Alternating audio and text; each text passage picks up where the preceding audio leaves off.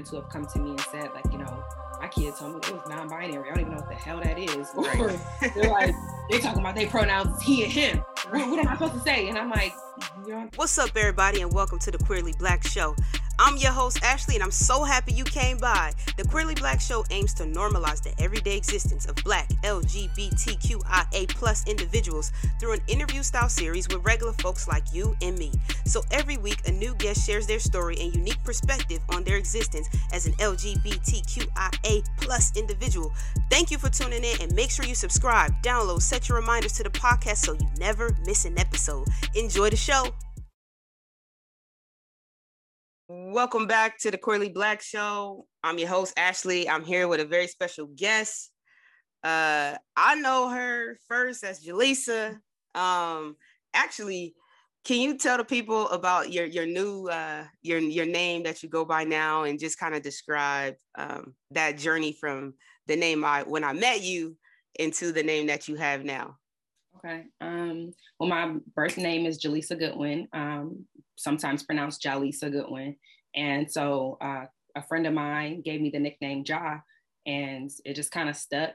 And I started going by Jah'Zuri because I was studying Swahili at Howard for my foreign language. And Zuri means beautiful or great. So the meaning behind it for me was just God, because people in certain communities, and the one that my friend was a part of, referred to Jah as God. So God is beautiful, God is great, I am God, I am great. Just trying to intertwine myself with the divine and honor that part of myself through my name. That's awesome, man. That's super dope.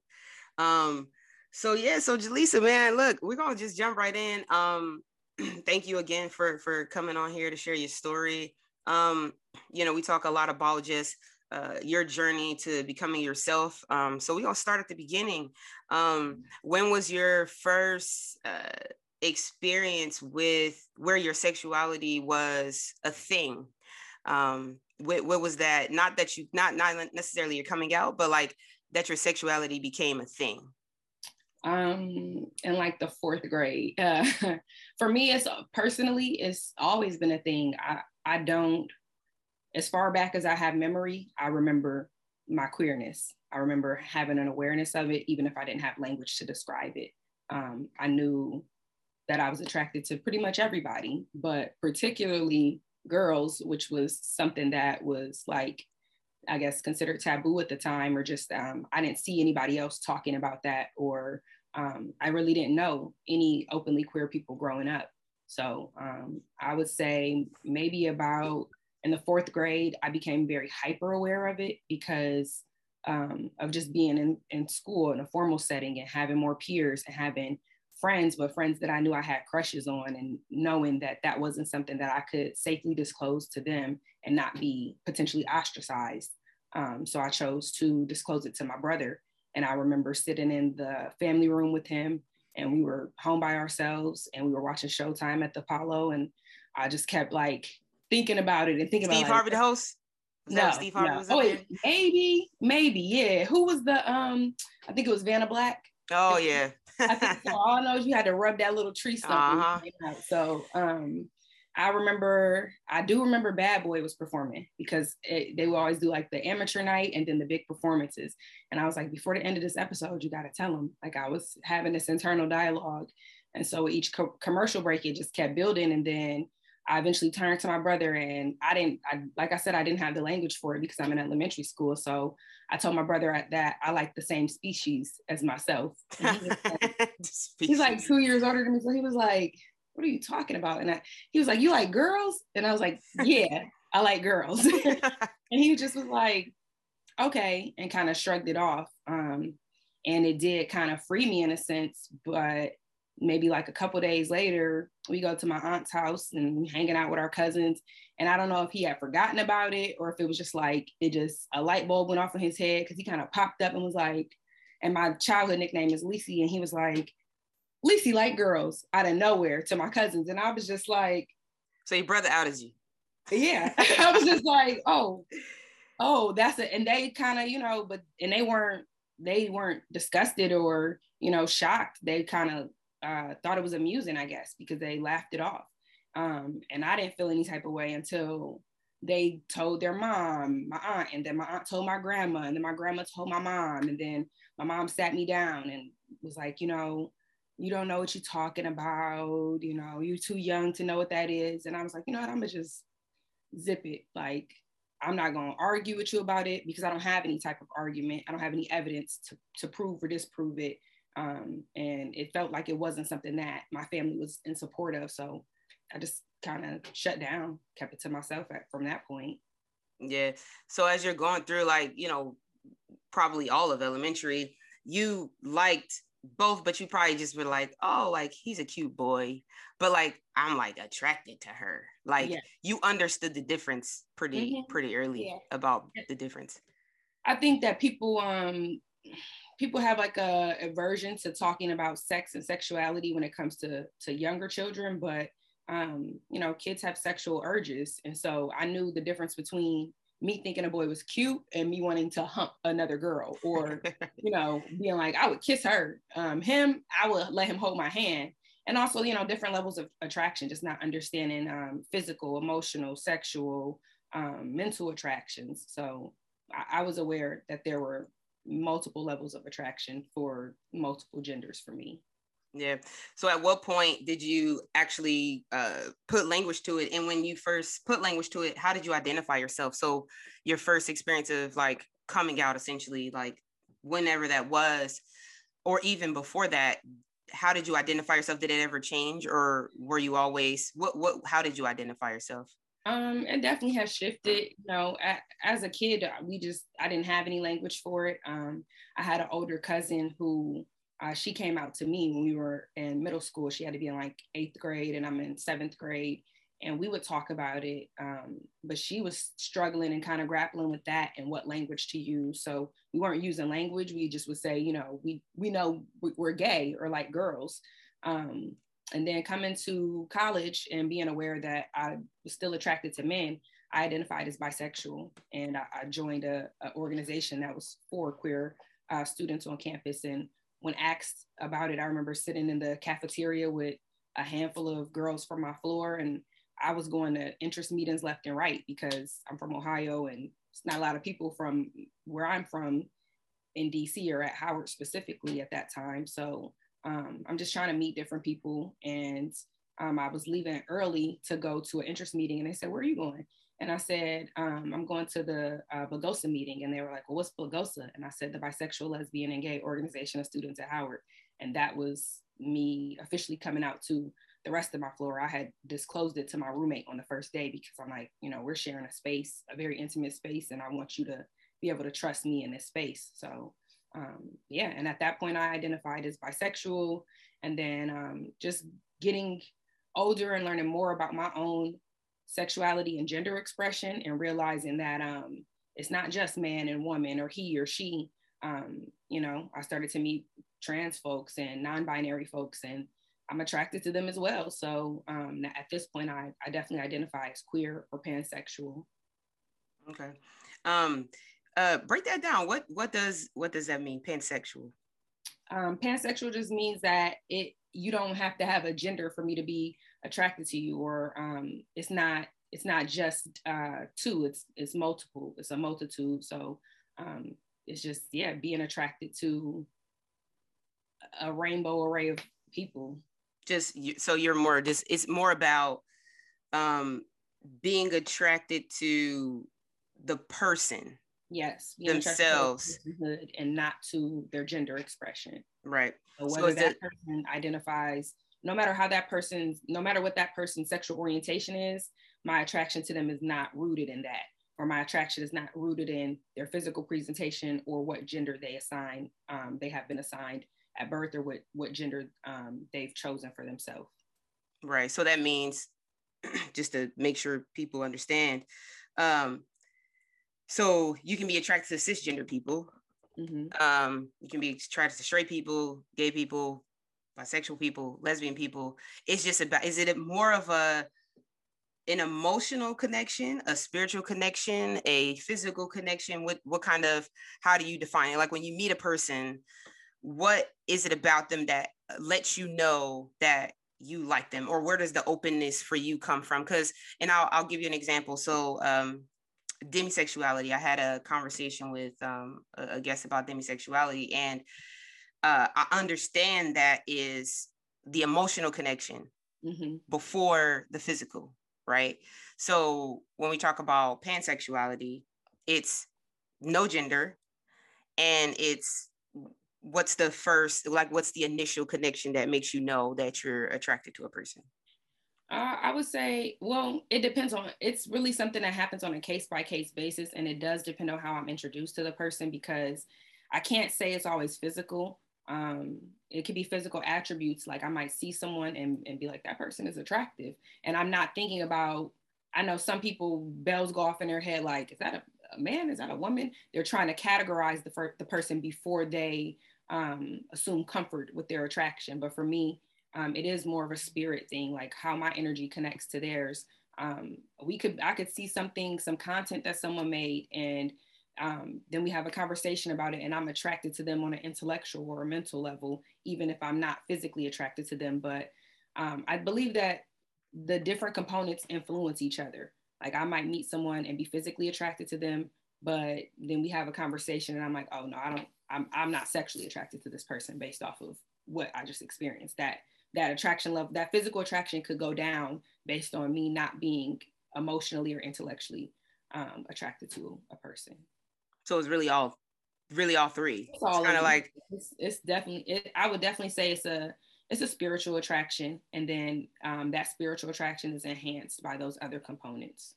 Yeah. So really, it's just like anything else, except you don't have a preference for the gender. It's like I can be attracted to anyone as long as, just like any, like if I ain't me, I'm I like women. So all those things have to be hit, but they have to be a woman first. But for you, they don't have to be a woman first. They can be, they can identify anyway. And then all those other things have to happen.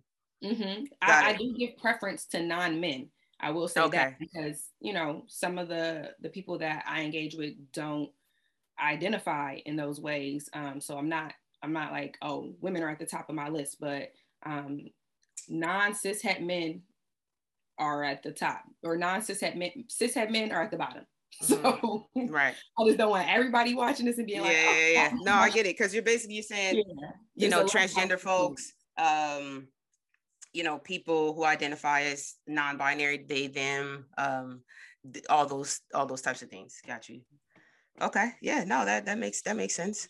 And that is also why I say it is a spiritual thing, because there is a certain level of safety and comfort attached to knowing that another person is either queer or non-binary or bisexual or pansexual, knowing that we have something in common. And also Blackness. Like I'm attracted to Black people primarily. And I'm not opposed to dating people of other races or backgrounds, but I know that primarily that's where my focus is when it comes to seeking out people that I'm attracted to.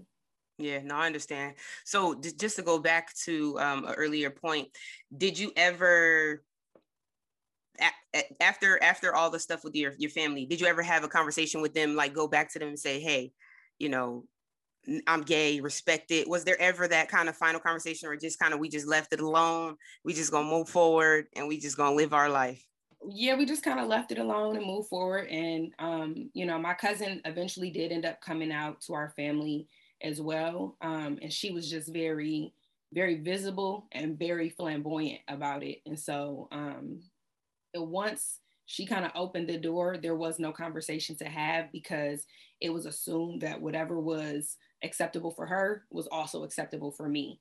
And it wasn't even until I had moved away and we started to have more of a social media presence that I announced to, because I come from a very large family, so my immediate family knew, but I made sure on National Coming Out Day to announce it to my family and my friends. Was like, you didn't know, I'm bisexual. So, and then after that, I did become very visible and vocal about my sexuality and gender expression. So I think after that, everybody in my family just kind of knew, and it's literally never come back up as a. How old were you at this point? 18. This 18. was Okay, like, so yeah, it pretty was like a freshman right before. sophomore Yeah. thing. Nice. Okay. So Big Cuz kind of set the precedent. It was like whatever she do is cool. We all could just follow suit and like we good. She Like, was my favorite too. So I was oh, like, okay. Yeah. yes, I was like, Yeah. We all good in the hood. no way Got I it. can get in trouble for this. Right. Good. So then you go to Howard. You were very aware of your sexuality. You know, kind of as it came up, you would address it. So like you talked about your roommate and just being respectful of her and like saying, hey, look, this is what's up. And then you start becoming social. So you're getting in groups, all of that. Talk about your experience kind of going through, you know, what that initial talking to your you talked about the cafeteria and like talking to your floor, and then the journey from there for you at Howard. Well, I think that being the type of person that I was at that time, I was very outgoing. I was very friendly. I would talk to just about anybody on campus. And I was still very active in the LGBTQ organization. So, I mean, not active like taking on leadership roles, but active like showing up, being present, and making sure that when an incoming class of freshmen came in, they knew who were the older people on campus that they could look to for support. Because that was the biggest thing for me, not necessarily wanting to have influence, but wanting to be visible so that other people knew that they weren't alone in any aspect. So I always made a point to just stop by and let them know, like, hey, I'm not staying for the whole meeting, or I might not be at all the programs, but this is my face. If you see it anywhere else and you need anything, stop me. And I joined other organizations as well. I joined a mentorship organization. I joined the Afrocentric organization. I joined another mentorship organization. Like, I was very active on campus, and everybody that knew me knew who I was and knew how I was. But I made sure that when I was seeking out interest in these other organizations, that I put that on my resume, that they knew, like, you know, because membership in these other organizations sometimes qualified you for membership in other organizations. We have a term at Howard called stepping stones, where like, you know, you join a social club so that you can get into a Greek letter organization, so that you get into a national fraternity. So as I was joining things, I was making sure to be upfront about that too, because I wanted them to know that this is a part of what comes with this package. So if you choose to include me or accept me into your organization, you're making space for this also. Yeah. So at what point did, because you're in the gay organization on campus, or the LGBT organization on campus, Which in the Cascade a couple years later. Right. What was the journey for you being visible and, you know, very much out on campus, and then joining some of the other organizations? What kind of resistance, if any, did you meet by trying to get into some of the other organizations being out and visible? Well, one, I was so green about everything. I didn't know a lot about like HBCU culture, and especially not Howard culture. So I'm going from interview to interview. I'm like, I'm gonna go to this one, and then I'm gonna go to that one. And then at this time I got this one. And so there definitely was resistance, and there definitely was a reaction that I was unaware of. Because I was just like, I'm just showing up as myself. But, you know, just when you say, if I say I'm a part of a GOSA, and then somebody asks what that means, the same way I kind of got not a shocked reaction, but some shock value out of it, and divulging that to my floor mates, it was no different. And like I said, I did join a Afrocentric, like African-centered organization. And that was something that I was completely unaware of, because I was just starting to learn more about myself as an African descendant. I was just starting to become more rooted in my culture. And I didn't have any idea that there was a subculture of homophobia in Afrocentric spaces. So I'm coming into these spaces like, we all Black, we all about the cause, we all down, we want to love each other, and I'm embracing people, and I'm feeling like I'm being embraced. But then as I reflect back on certain experiences, and also just things that were shared to me by older members in these organizations, who were like, yeah, you know, this is what was going on behind the scenes.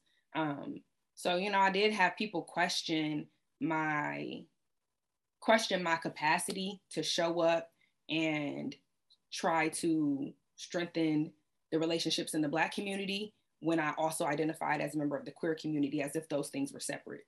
They weren't looking at it like Black and queer. They were looking at it like you either Black or you gay. And a similar conversation comes up in women-centered spaces sometimes. Like, are you Black first, or are you a woman first? Or, you know, if you're Afrocentric, are you going to be about the Black Lives Matter movement or the LGBTQ movement? And for me, I've been able to have access to spaces that encompass all of that at this point. But at that point, that wasn't the case. And there were times where I feel like I had to betray myself in order to continue to access these spaces.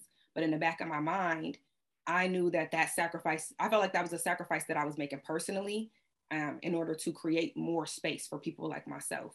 So when I received pushback about wanting to partnership with Lugosa, like, you know, it's not uncommon on campus for organizations to do programs together.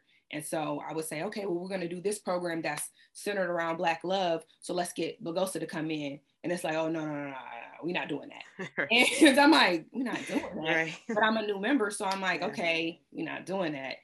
But in my mind, I'm like, you know, these people are older than me. These people are not on campus. These people are probably not going to outlive me. So I'm going to let it rock for now. But when they're not around, it's going to happen. Mm-hmm. And it did. Like, you know, we started to bring in more people who were members of Lugosa or members of Cascade who had seen me in my other organizational shirts and was like, oh, they have gay people in their org. I can join that. And then it wasn't so much me fighting that battle alone. It was more like, we are here and we're saying, like, you know, y'all need to make more space for us, or y'all need to find a way to bridge that gap and that divide. So, and it's still a work in progress. I can't say that now we've created this utopian space. If anything, I would say that even some harm has come out of it. And that's something that, like I said, being very naive about how these systems are created or how these spaces can be made unsafe, I didn't know that bringing other people into it without having very much autonomy myself was putting them in harm's way. So that's something that's had to be unpacked in recent years and is brought back up as a wound for people who have been at Howard prior to me and maybe wanted to be a part of certain organizations and were like, oh, I couldn't be a part of that because they were homophobic when I was on campus, or they didn't have gay people, or they was tearing down the signs for the gay organizations meetings and stuff like that. So there's a very tense history between the Afrocentric community and the queer community specifically at Howard. And I think there is a lot of work still to be done. But in the time that I was there, I made sure to try to create as much space as I could for myself and others to feel welcome and to feel like we were actually building community. Yeah. How are you able to kind of maintain both sides of the fence? So like you're trying to get into, you know, these spaces and being open and meeting this resistance. Like, what were those things in your mind that helped you to be able to just continue to push through the resistance? Because I think, you know, there'll be a lot of people who meet that resistance and then decide, you know what, maybe for now, I just need to kind of, you know, leave this part of myself to the side versus trying to say, no, I need to continue forward as myself, embracing all parts of myself, and, you know, push this forward, even if I'm met with resistance. What was kind of going through your mind then?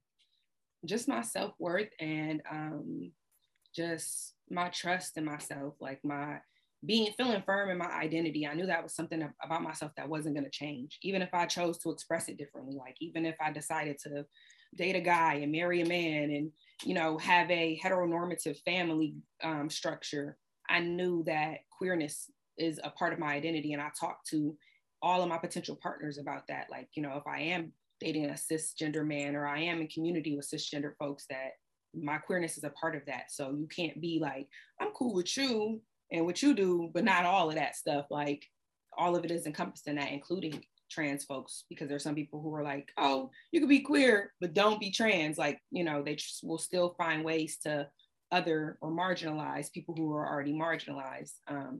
And just knowing that if I did not show up, then everyone who was counting on me to show up would be waiting for someone else to do that. Or knowing that if I didn't continue to encourage myself and continue to press forward, that somebody else maybe wouldn't be able to do that either.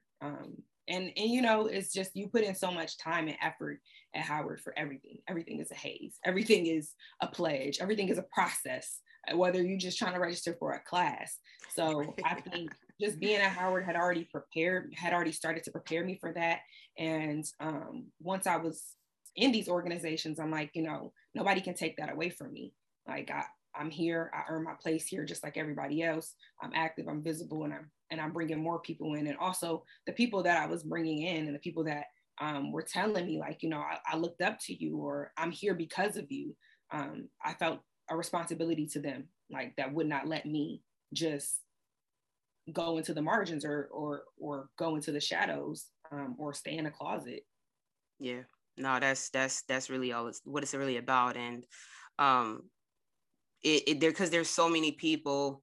I always say, you know, every generation or every group has their own battle, and I definitely feel like it's refreshing to see, you know, young people now not contemplating suicide or not, you know, questioning who they are and not feeling like they have to hide away or, you know, not identify with this part of themselves because, you know, people like you and others have been able to just be themselves, and they can see what the future could look like if they are, you know, able to just freely express themselves. So thank you for that, because, you know, it's an uphill battle for sure. So pronouns. Oh, go ahead. I was gonna say, I will say this though, in choosing to be present and active and fighting to take up space, I did later realize that I had in a way alienated myself from being immersed in a queer-centered community. Yeah. Like, I was in a space where I was on the margins, as opposed to, and I was spending the majority of my time in those spaces because I was like, I need to be here. I need to make sure that this is happening here. And so because of that, I didn't have the experience that some people get to have where they're like, I was going to gay clubs and all my friends was gay. Everybody around me was just, I just assumed everybody was gay because we was all gay. It was more so like, I just assumed that they're not until they tell me they are. Right. So, right. That was definitely a personal sacrifice, but not one that I regret largely. Yeah. Do you think that some of that came from the resistance that you got met with your family by it not being accepted there?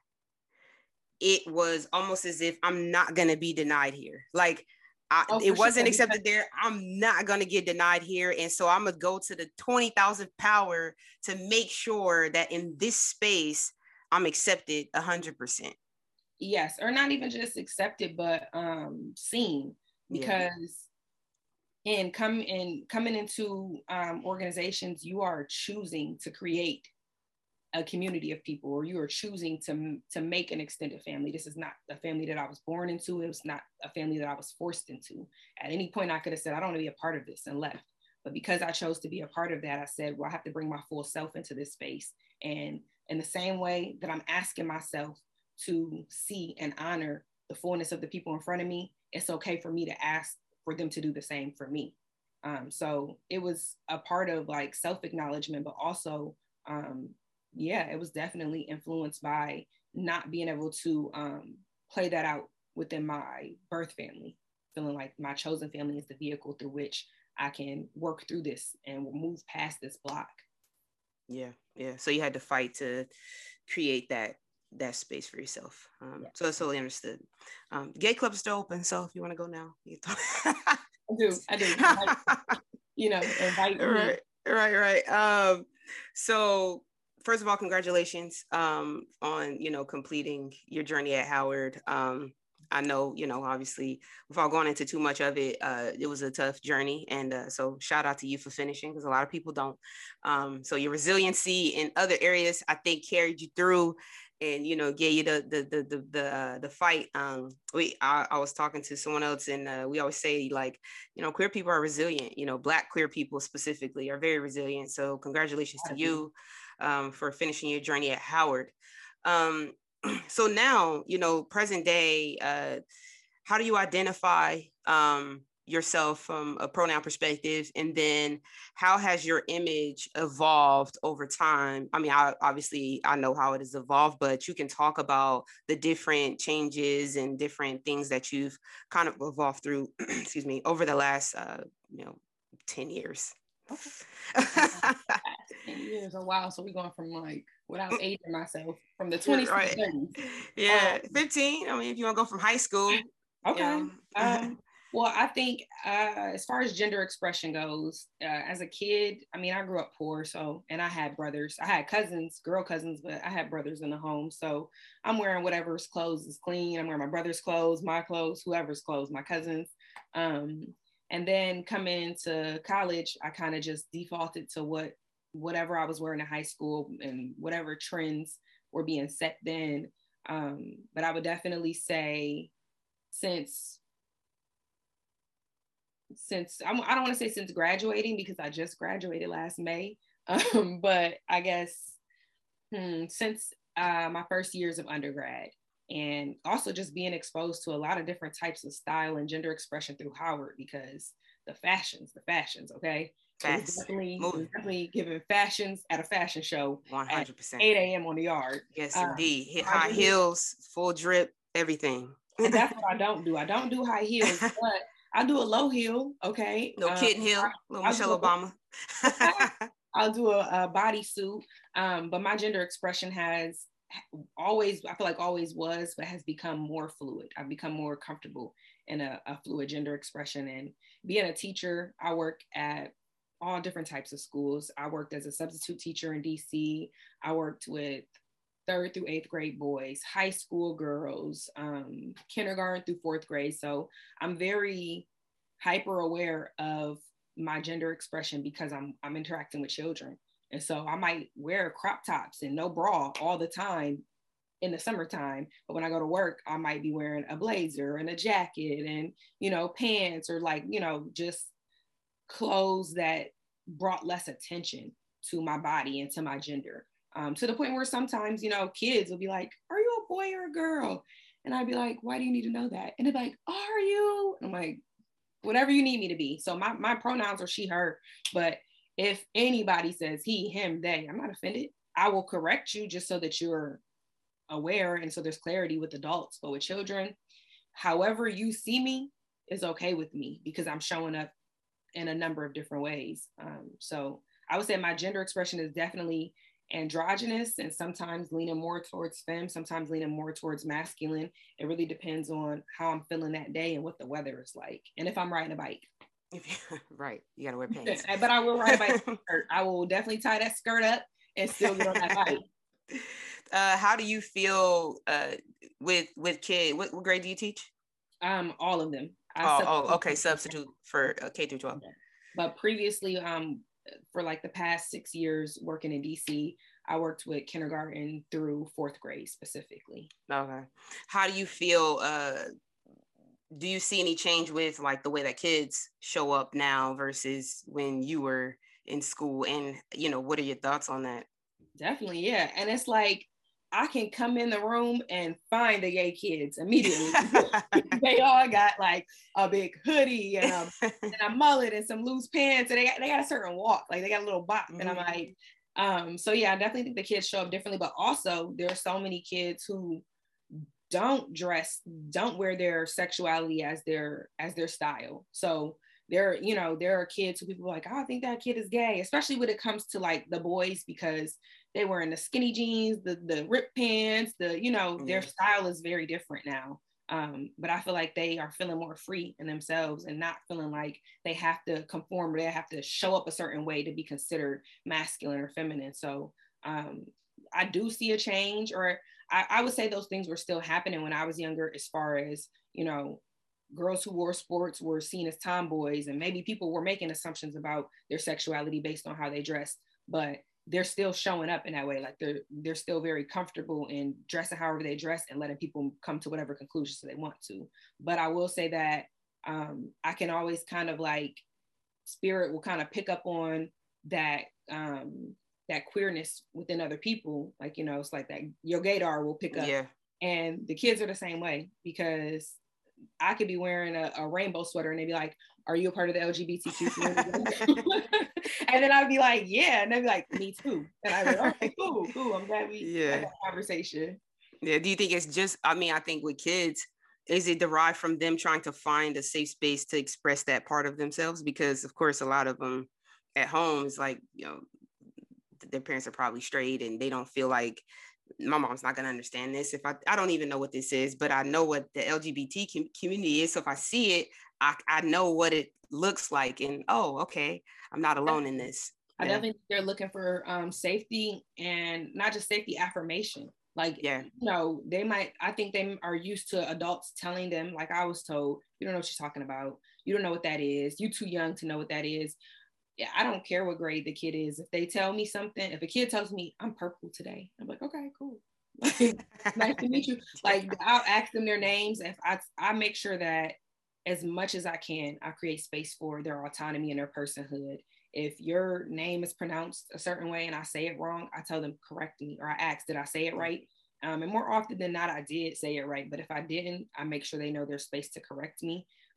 And I don't, you know, I mean, I'm working with a different group of kids every day because I'm subbing. So I'm not like, say your name, stand up, say your name and your pronouns, because I have 6, 7, 8 periods of kids in one day, and then I'm on to the next group the next day. But if a student tells me that they use pronouns that don't necessarily, that are not readily identifiable based off of their gender expression, I use that.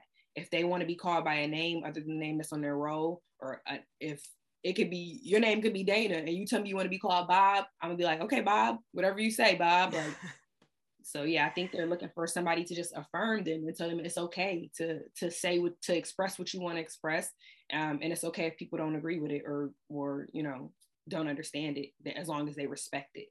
Yeah. Have you ever had any conversations with parents? Not in the school setting. I mean, I have a lot of community conversations. Like, I'm around a lot of people with children, and a lot of my friends have children.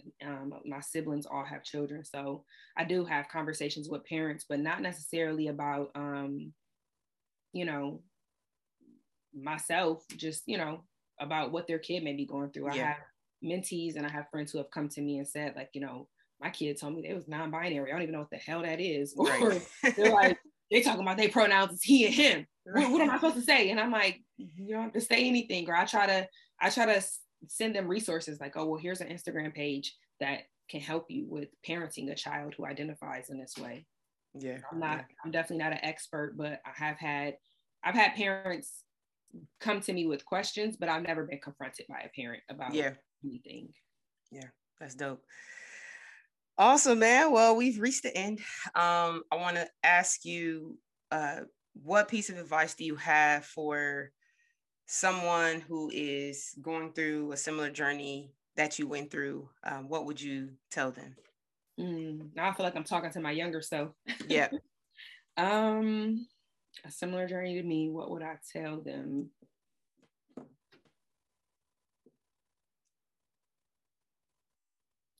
I would tell them to just live their life, like live your life as best you can.